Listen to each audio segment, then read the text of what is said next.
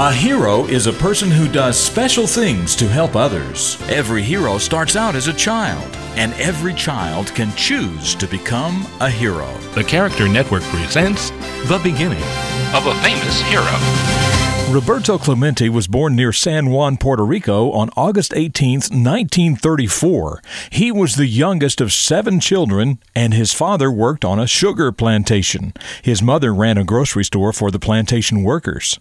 Roberto's parents taught him to be honest, to be generous with what he had, and to always respect other people. Growing up, Roberto was a natural athlete.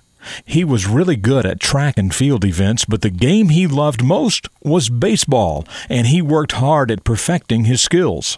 He was in high school when he signed his first professional baseball contract in Puerto Rico, and just 2 years after that, he signed on with the Brooklyn Dodgers. Later, he played for the Pittsburgh Pirates.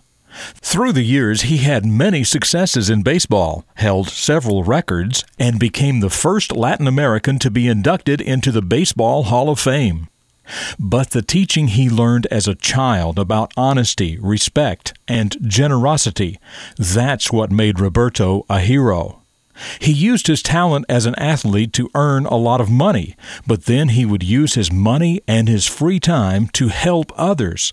Once he paid all of the hospital bills for a child that he did not even know. Another time he bought a complete set of farming equipment for an entire town. And after a terrible earthquake in the country of Nicaragua, he paid for food and supplies for the people of that country.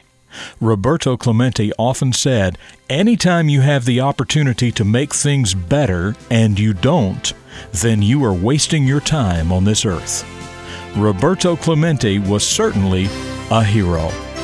I'm Jim Lord. That's what I know about the beginning of this hero, and I know that you can become a hero too.